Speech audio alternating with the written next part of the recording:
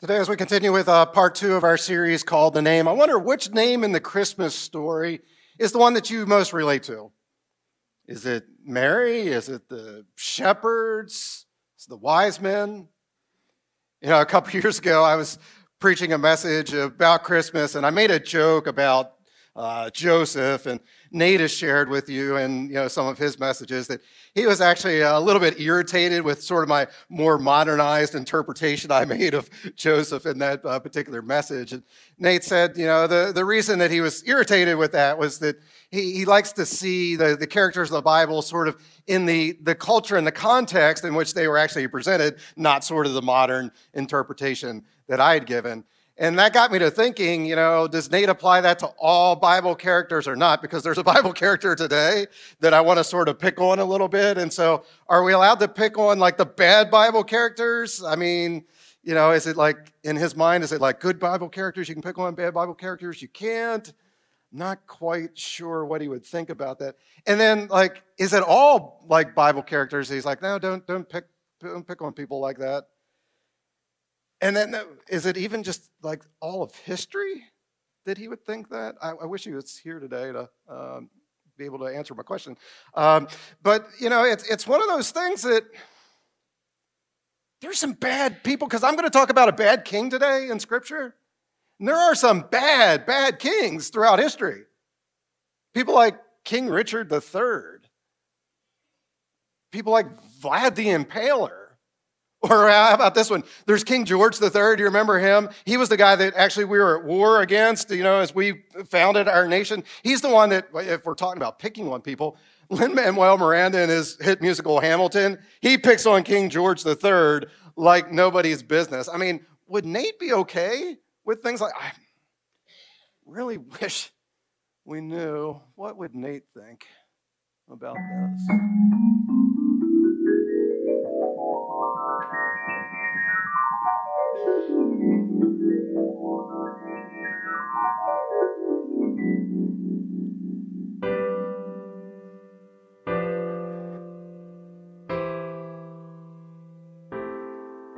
You say the price of my love's not a price that you're willing to pay. You cry in your tea, which you hurl in the sea when you see me go by. Why so sad? Remember we made an arrangement when you went away. Now you're making me mad. Remember, despite our estrangement, I'm your man. You'll be back, soon you'll see. You'll remember you belong to me. You'll be back, time will tell. You'll remember that I served you well. Oceans rise, empires fall. We have seen each other through it all. And when push comes to shove, I will send a fully armed battalion to remind you of my love. Da da da da da da da da da da ya da da da da da da ya da da da da da da da da da ya da da da da da da. You say our love is draining and you can't go home. You'll be the one complaining when I am gone. And no, don't change the subject, 'cause you're my favorite subject. My sweet, submissive subject. My loyal, royal subject. Forever and ever and ever and ever and ever. You'll be back like before. I will fight the fight and win the war. For your love, for your praise. And I'll love you to my dying days. When you're gone, I'll go mad. So don't throw away this thing we've had. 'Cause when push comes comes to shove, I will kill your friends and family to remind you of my love. Da da da da da. Da da da da da da da da da da da da da da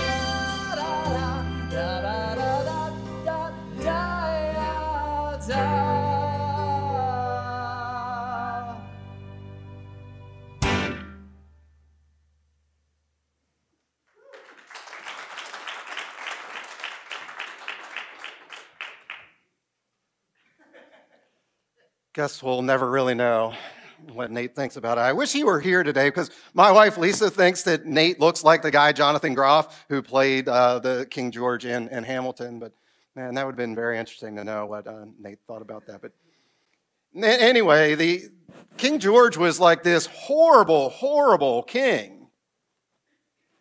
But the guy we're going to talk about today, King Herod from Scripture, he was really, really bad. In fact, I would say that as I asked you, what is your favorite character from the Christmas story? None of you said King Herod.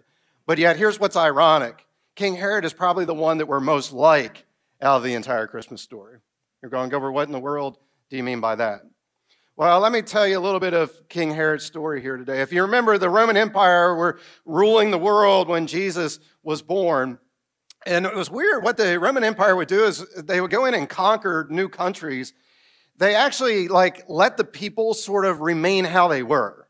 In other words, they could continue to worship their god or gods. Basically, their lifestyle could stay the same way that they had before. Basically, for the Romans, what they were most concerned with was, are you paying us your taxes? And are you not trying to rise up in an insurrection and try to overthrow us in any way? As long as you were doing that, you were fine. Now, what they would do is they would always appoint somebody to rule over a land that they had conquered. That's where King Herod comes into the story. King Herod was not Jewish at all. He was ruling over Israel, but he's not a Jew. He was appointed by the Romans. And of course, this drove the Jewish people crazy. That, we've had other kings like King David and King Solomon throughout our time, and now we have this guy, King Herod. He's not one of us. And so, again, it drove them completely crazy. But King Herod, he was a very, very wise man. He was very smart. He was politically savvy. And so he would do whatever he could to try to win the favor of the Jews. In fact, about 20 years before Jesus was born, King Herod helped the Jews to redesign and then rebuild the temple. I mean, he made it into this most magnificent structure that has ever been seen. I mean, it was the biggest and the best building in the entire world at the time. And King Herod had helped the Jews to do that. He helped them to establish port cities. He helped them to get aqueducts built. So there was a lot of good things he was trying to do for them. But yet at the same time, he was so evil. He was so ambitious. He had such a need for control, and that's what ultimately led to his downfall. Now, I shared with you in our previous series called Evidence that a lot of what we know from King Herod isn't just found in Scripture, but it's also found in the writings of other people from around that time. And King Herod is actually just sort of a B character in all those stories. The stories that you're more familiar with are ones that you learned when you were in high school.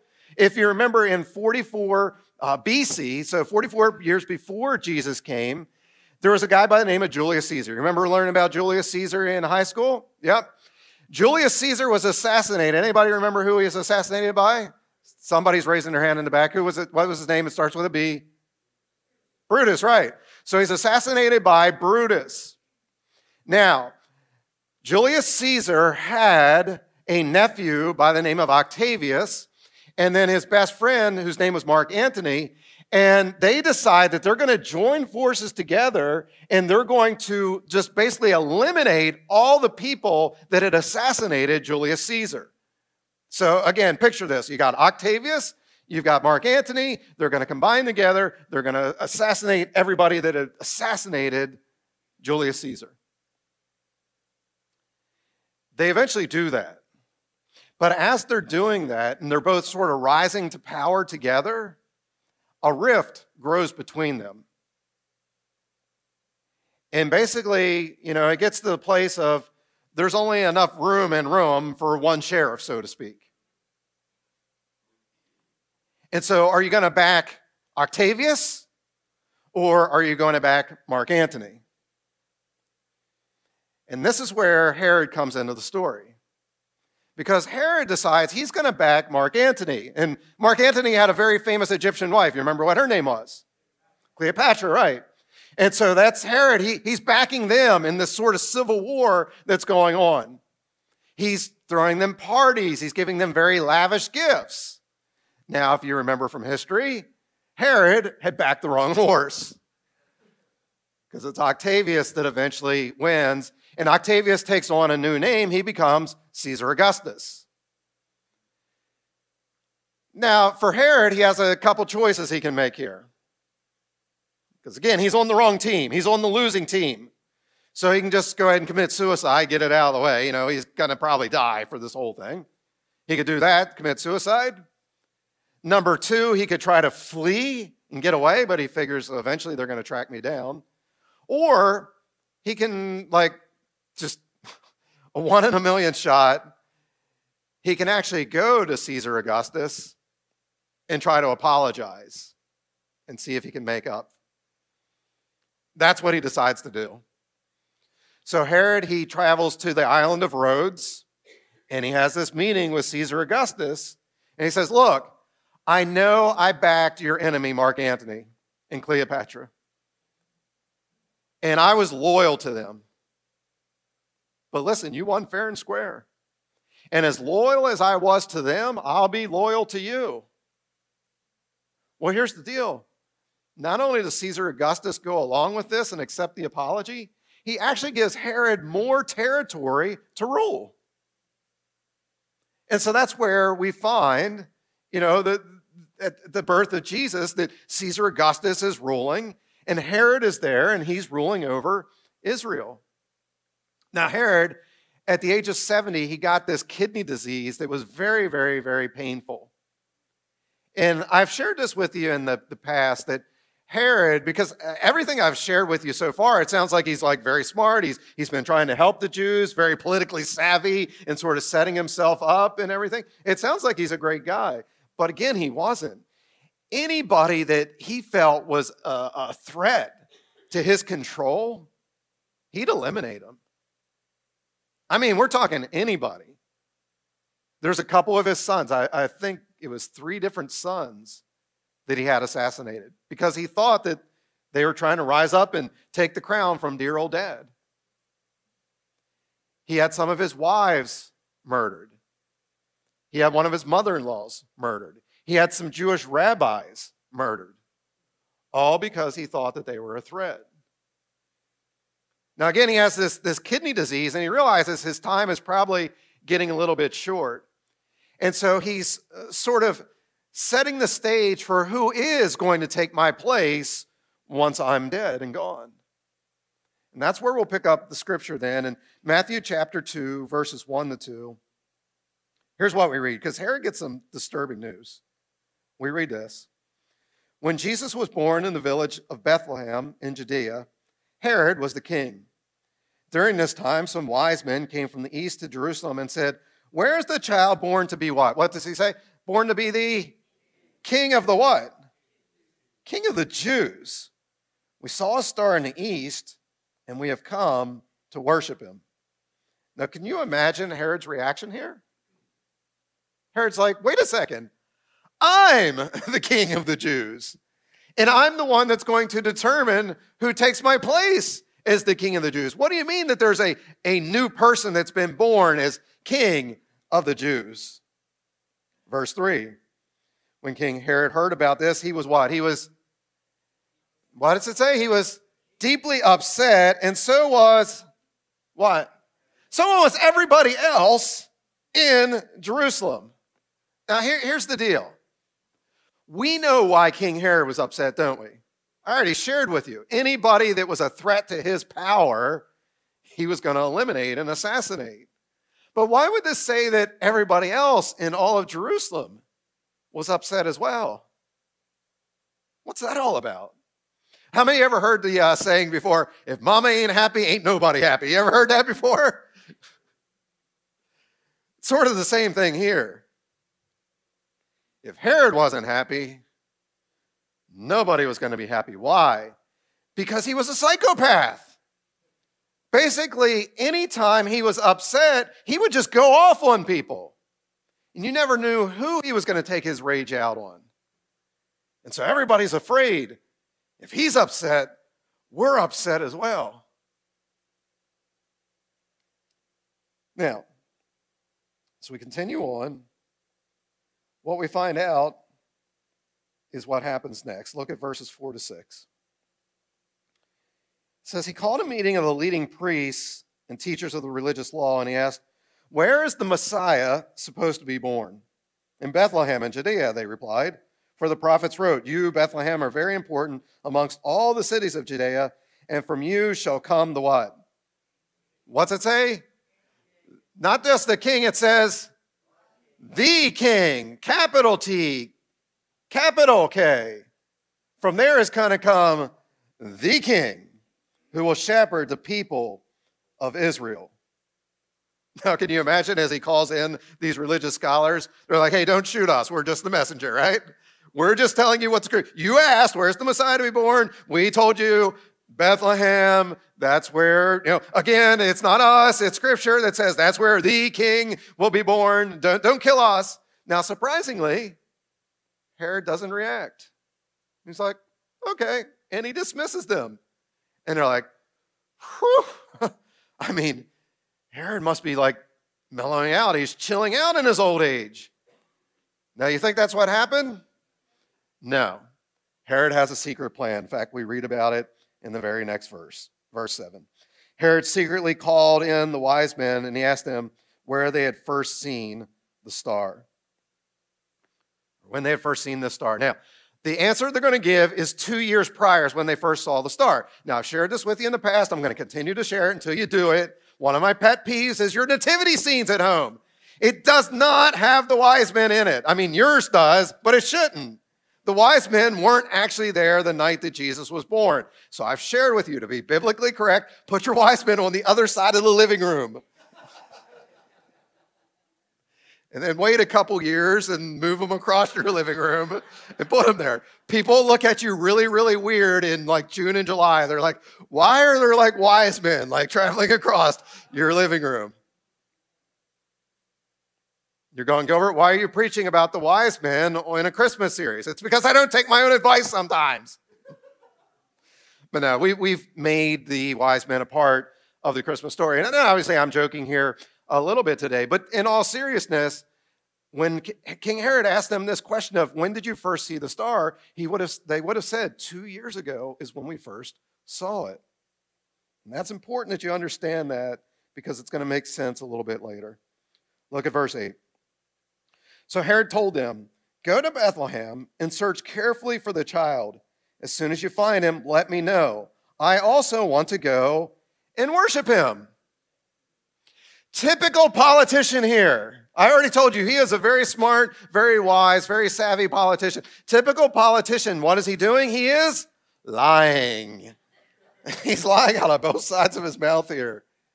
He doesn't want to worship Jesus. What does he want to do?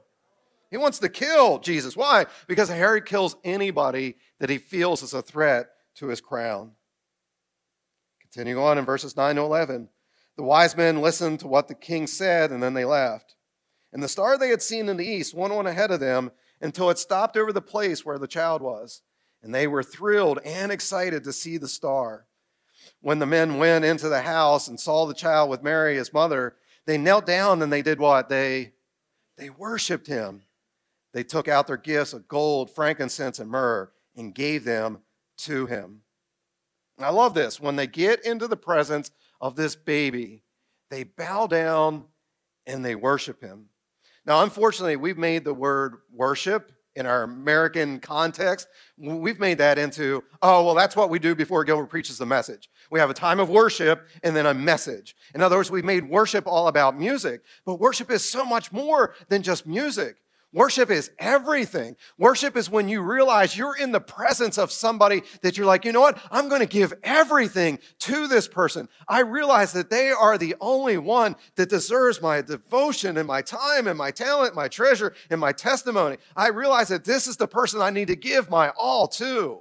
That is worship. And what do these wise men do? And the reason they're called the wise men is because they were wise.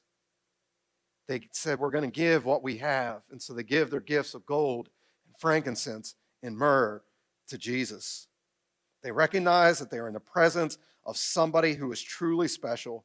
And they said, we're going to give everything we have, mentally, physically, spiritually, emotionally, financially. We're going to give it all to this child because he is capital T, the capital K, King.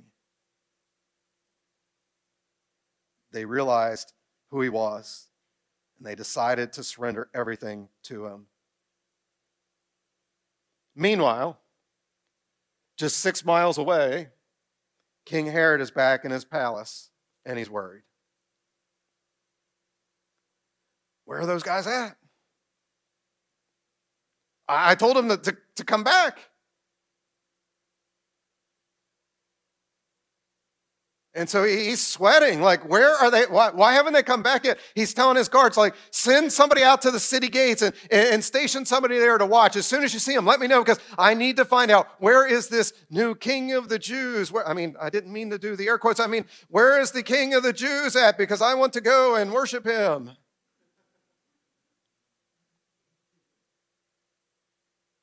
He's really sweating it out. He's really worried. Because again, Herod, he wanted to control things. He wanted to preserve what he had. He wanted to protect his kingdom. He's like, there's not a new king of the Jews. I'm the king of the Jews, and there's no way I'm bowing down to anyone or anything else. And this is why I said at the beginning of the message, I believe there's a little bit of Herod in all of us. Because, Herod, he liked the idea of Jesus, just as long as Jesus didn't impose on him or his lifestyle or what he had built up, his little kingdom. And isn't that what we're like? We like what Jesus can do for us, but Jesus, don't you dare ask me to do anything. Don't you dare ask me to surrender anything. Don't you dare ask me to give up my time and my talent and my treasure and my testimony. Jesus, don't you dare interrupt, my kingdom that I'm building, the family that I'm building, the career that I'm building, the lifestyle that I'm building. Jesus, don't you dare ask me to surrender anything to you. Don't you dare ask me to worship you. Again, Jesus, I want you to do things for me, but don't ask anything from me. Again, there's a little bit of Herod in all of us. But the wise men, they recognize that Jesus is the king. And he's not just the king, he is the king of all kings. He is the Lord of all lords. And his kingdom shall reign forever and ever and ever. Verses 12 to 14.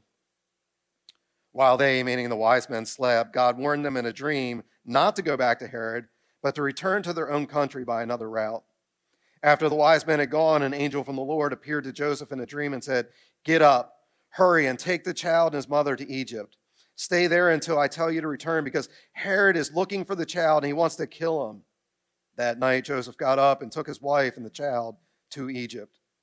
Now, in my mind, I almost picture this like a movie. And all of a sudden, we don't have dialogue anymore. Like this very dramatic music comes on. And there's sort of a montage that's sort of flashing back and forth between Herod and Mary and Joseph and Jesus. And so what you see, and again, picture this in your mind, this dramatic music as you see Mary and Joseph and Jesus, they're fleeing under the cover of night out of Jerusalem and out of the area of Bethlehem there. And they're fleeing out into the desert, and they're on their way to Egypt. Meanwhile, Picture in your mind, there's Herod. He's back at the palace. He's fretting about where are these wise men at? And he realizes suddenly that he's been outwitted by them. And you see him sort of motioning for his guards to come into the room. And then the music stops. And Herod all of a sudden has dialogue again. And he gives the most horrific of orders ever given.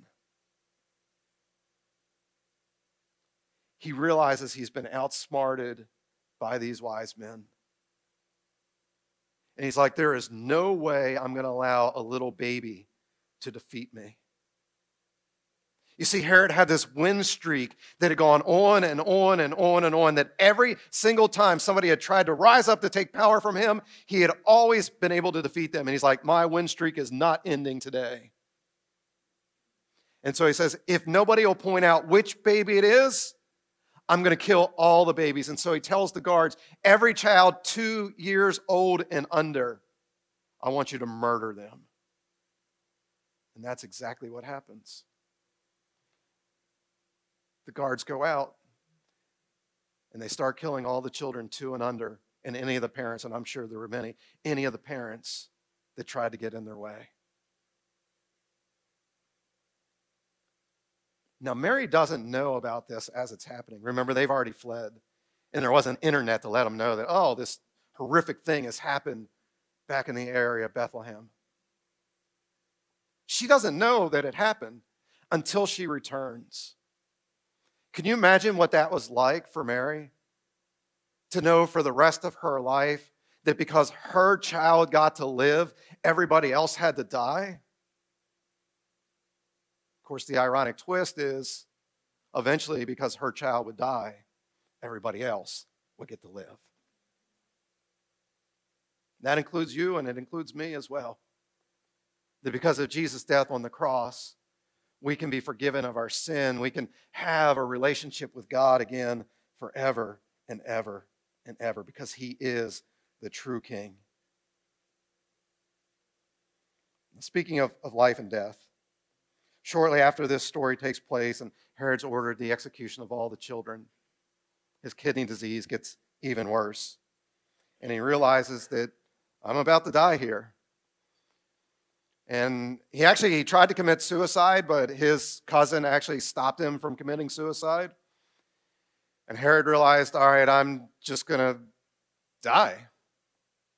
And I've shared this with you in the past, if you remember. Herod knew that nobody was going to be sad when he died. And so he ordered that all the most influential and wealthy people there in Israel be rounded up and arrested and held in prison. And Herod gave the order that as soon as I die, you need to murder all these other people so that there is crying and weeping and wailing on the day of my death. Again, he knew nobody was going to cry for him. But he wanted to make sure that there was weeping and wailing on the day that he died. Now, as a little side note, when he died, they didn't do it. Everybody said, amen, yay, woo. They didn't do it. They didn't follow through with it. That just gives you a little bit of the story of Herod. Then we read this in verse 15. They, meaning Mary and Joseph and Jesus, they stayed in Egypt until the death of Herod. So the Lord's promise came true, just as the prophet had said, I called my son out of Egypt. Skip down then to verse 19. When Herod died, an angel of the Lord appeared in a dream to Joseph in Egypt. Get up, the angel said. Take the child and his mother back to the land of Israel, because those who were trying to kill the child are dead. Now, the irony of this whole thing is Herod becomes just a little footnote in all of history. And I want you to imagine trying to explain that to Herod on his deathbed. You're like, Herod, I've got some good news and some bad news for you. He's like, all right, let me know what it is. All right, Herod, 2,000 years from now, people are going to gather together in a building in Harrisburg, Pennsylvania. You don't even know what a Pennsylvania is, but it's all the way across the ocean. They're going to gather together in rows, and they're going to gather together online. You don't know what online is, but just trust me, it's going to be cool. People all around the world will be able to get access to hearing messages online, and there's going to be like a campus of this particular church. You don't know what a church is, but anyway, Herod, just go along with me on this. They're going to gather together in person, in line, or online in a campus in Hagerstown, Maryland, and all around the country of what's going to be called the United States. And they're going to gather together in rows, and there's going to be other of these churches all throughout the world. They're going to gather together in rows and circles and at homes, and they're going to talk about you 2,000 years from now. Herod's like, that's awesome. Me? Well, yeah, but here's the bad news, Herod. You're just a B character. You're just a footnote in the story of the little baby that you tried to kill. Herod, you're not going to be remembered as a great builder. You're going to be remembered as a butcher. You're going to be remembered as the guy that was only 6 miles away from the King, God, being born into the earth. But yet you missed it because you were too concerned with building your own kingdom and trying to preserve your own stuff.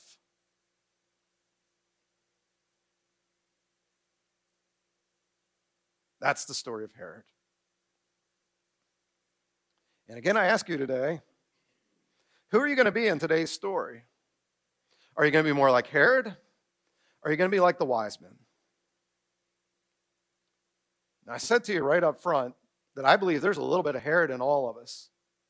Because our sinful nature that is still there, yes, we've been forgiven of our sin, but our sinful nature still wants to rise up all the time and get us to be like Herod and to control things and manipulate things and lie about things and try to preserve and protect what we think is ours, to build our family, to build our career, to build our family, to build our wealth, to build our thing.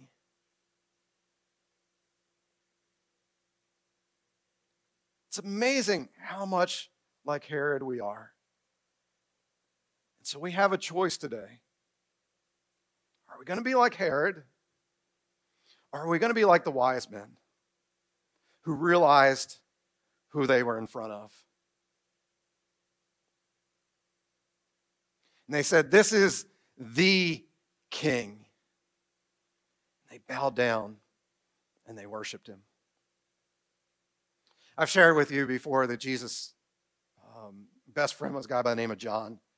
And John ends up writing 5 of the books of what we would call the New Testament. He writes the Gospel of John. He writes 3 very, very short letters called 1st, 2nd, and 3rd John. And then he also writes what we call the book of Revelation.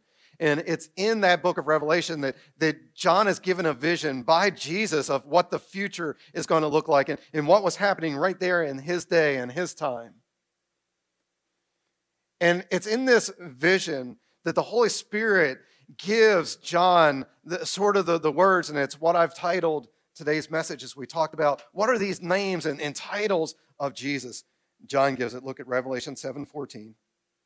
He says, Jesus is the King of kings, and his called and chosen and faithful ones will be with him. Jesus is the King of kings. In today's story, it was literally a king, Herod, that Jesus is even the king of a king. None of us, as I look around, and I'm assuming online there's no kings, but King Charles, I guess if you're watching, welcome. Great to have you here. But I doubt there's any kings that are actually watching or here. So none of us are even at that level. But yet we often act like we're kings. We act like we have our own little kingdom. And so again, I'll ask you the question. Are you going to be a king? Or are you going to be like the wise men? Bow down and worship Jesus and say, Jesus, here's everything that I have. Here is me, mentally and physically, emotionally, spiritually. Here's all my time. Here's my talent. Here's my treasure. Here's my testimony. I give it all to you because you are the King of kings and you are the Lord of lords. And the cool thing about God is he gives you the choice. He doesn't force himself on you. It's your choice. I pray that today you choose wisely. Let's pray together. Father, we thank you that you sent Jesus, born as a baby, into this world, but even at his birth, and then in those years following, first the shepherds, and then Simeon and Anna, and then years later, these wise men, they realize who you are, that you are the King of Kings, and they bow down and they worship you. Jesus, help us to realize who you are. Help us not to be like Herod, who was so close, but yet at the same time so far away. Lord, I know the temptation for each and every one of us is to try to build our own little kingdom. Lord, help us to realize that when we're a small fragment of your kingdom, and it's about your will being done and not our own will being done, that when we're even that small fragment, it's still so much bigger and greater than anything we could possibly build on our own. And so, Lord, help us to take our eyes off of ourselves and put them fully on you, and to bow down and to worship you and give you everything that we have. That it's not about us, that it would be all about you. Lord, I pray that if there's anybody that's here or watching online, that if they've never started a relationship with you, that today would be the day that they would do that. And it is as simple as recognizing who you are, that you are God in the flesh, and that ultimately you died on the cross so that our sins may be forgiven. And so, Lord, help us to confess our sins to you, because you are faithful and just to forgive us of our sins and to cleanse us from all of our unrighteousness. You want to forgive us. You want to cleanse us. And you want to come in and give us a brand new life, a fresh start. And Lord, you want us then to be about your kingdom, joining you in your mission and your message. Because this is a lost and this is a hurting world. Jesus, you want us to be your hands and feet in helping people, not just to resolve the problems of the world that are like physical or social issues. Yes, those are important, but most of all, you want us to help in those spiritual issues, to help make sure that every single man, woman, boy, and girl gets to hear the good news that Jesus, you are risen, that you came to save us from our sin, and you came to restore us back to what it is that you'd have us to be. So, Lord, if there's anybody that hasn't prayed that prayer, I pray that today they would just, in simple faith, just pray and ask for your forgiveness and your leadership in their lives. Lord, I know that there's many people that are here and many people that are watching online that they've already prayed that prayer before, but they've sort of drifted back into that old lifestyle where they've made life more about themselves than they've made it about you. So, Jesus, I pray that today would be a day of repentance, that today would be the day that your Spirit is convicting people of the ways that they've drifted off.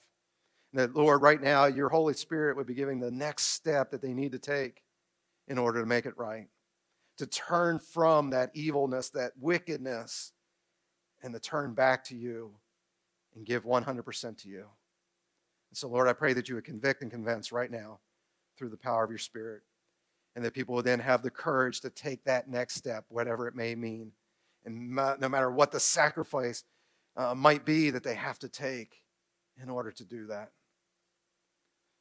Lord, we want to worship you with everything that we have, just like those wise men did. So help us to be wise men and women of God here today. I pray all this in Jesus' name.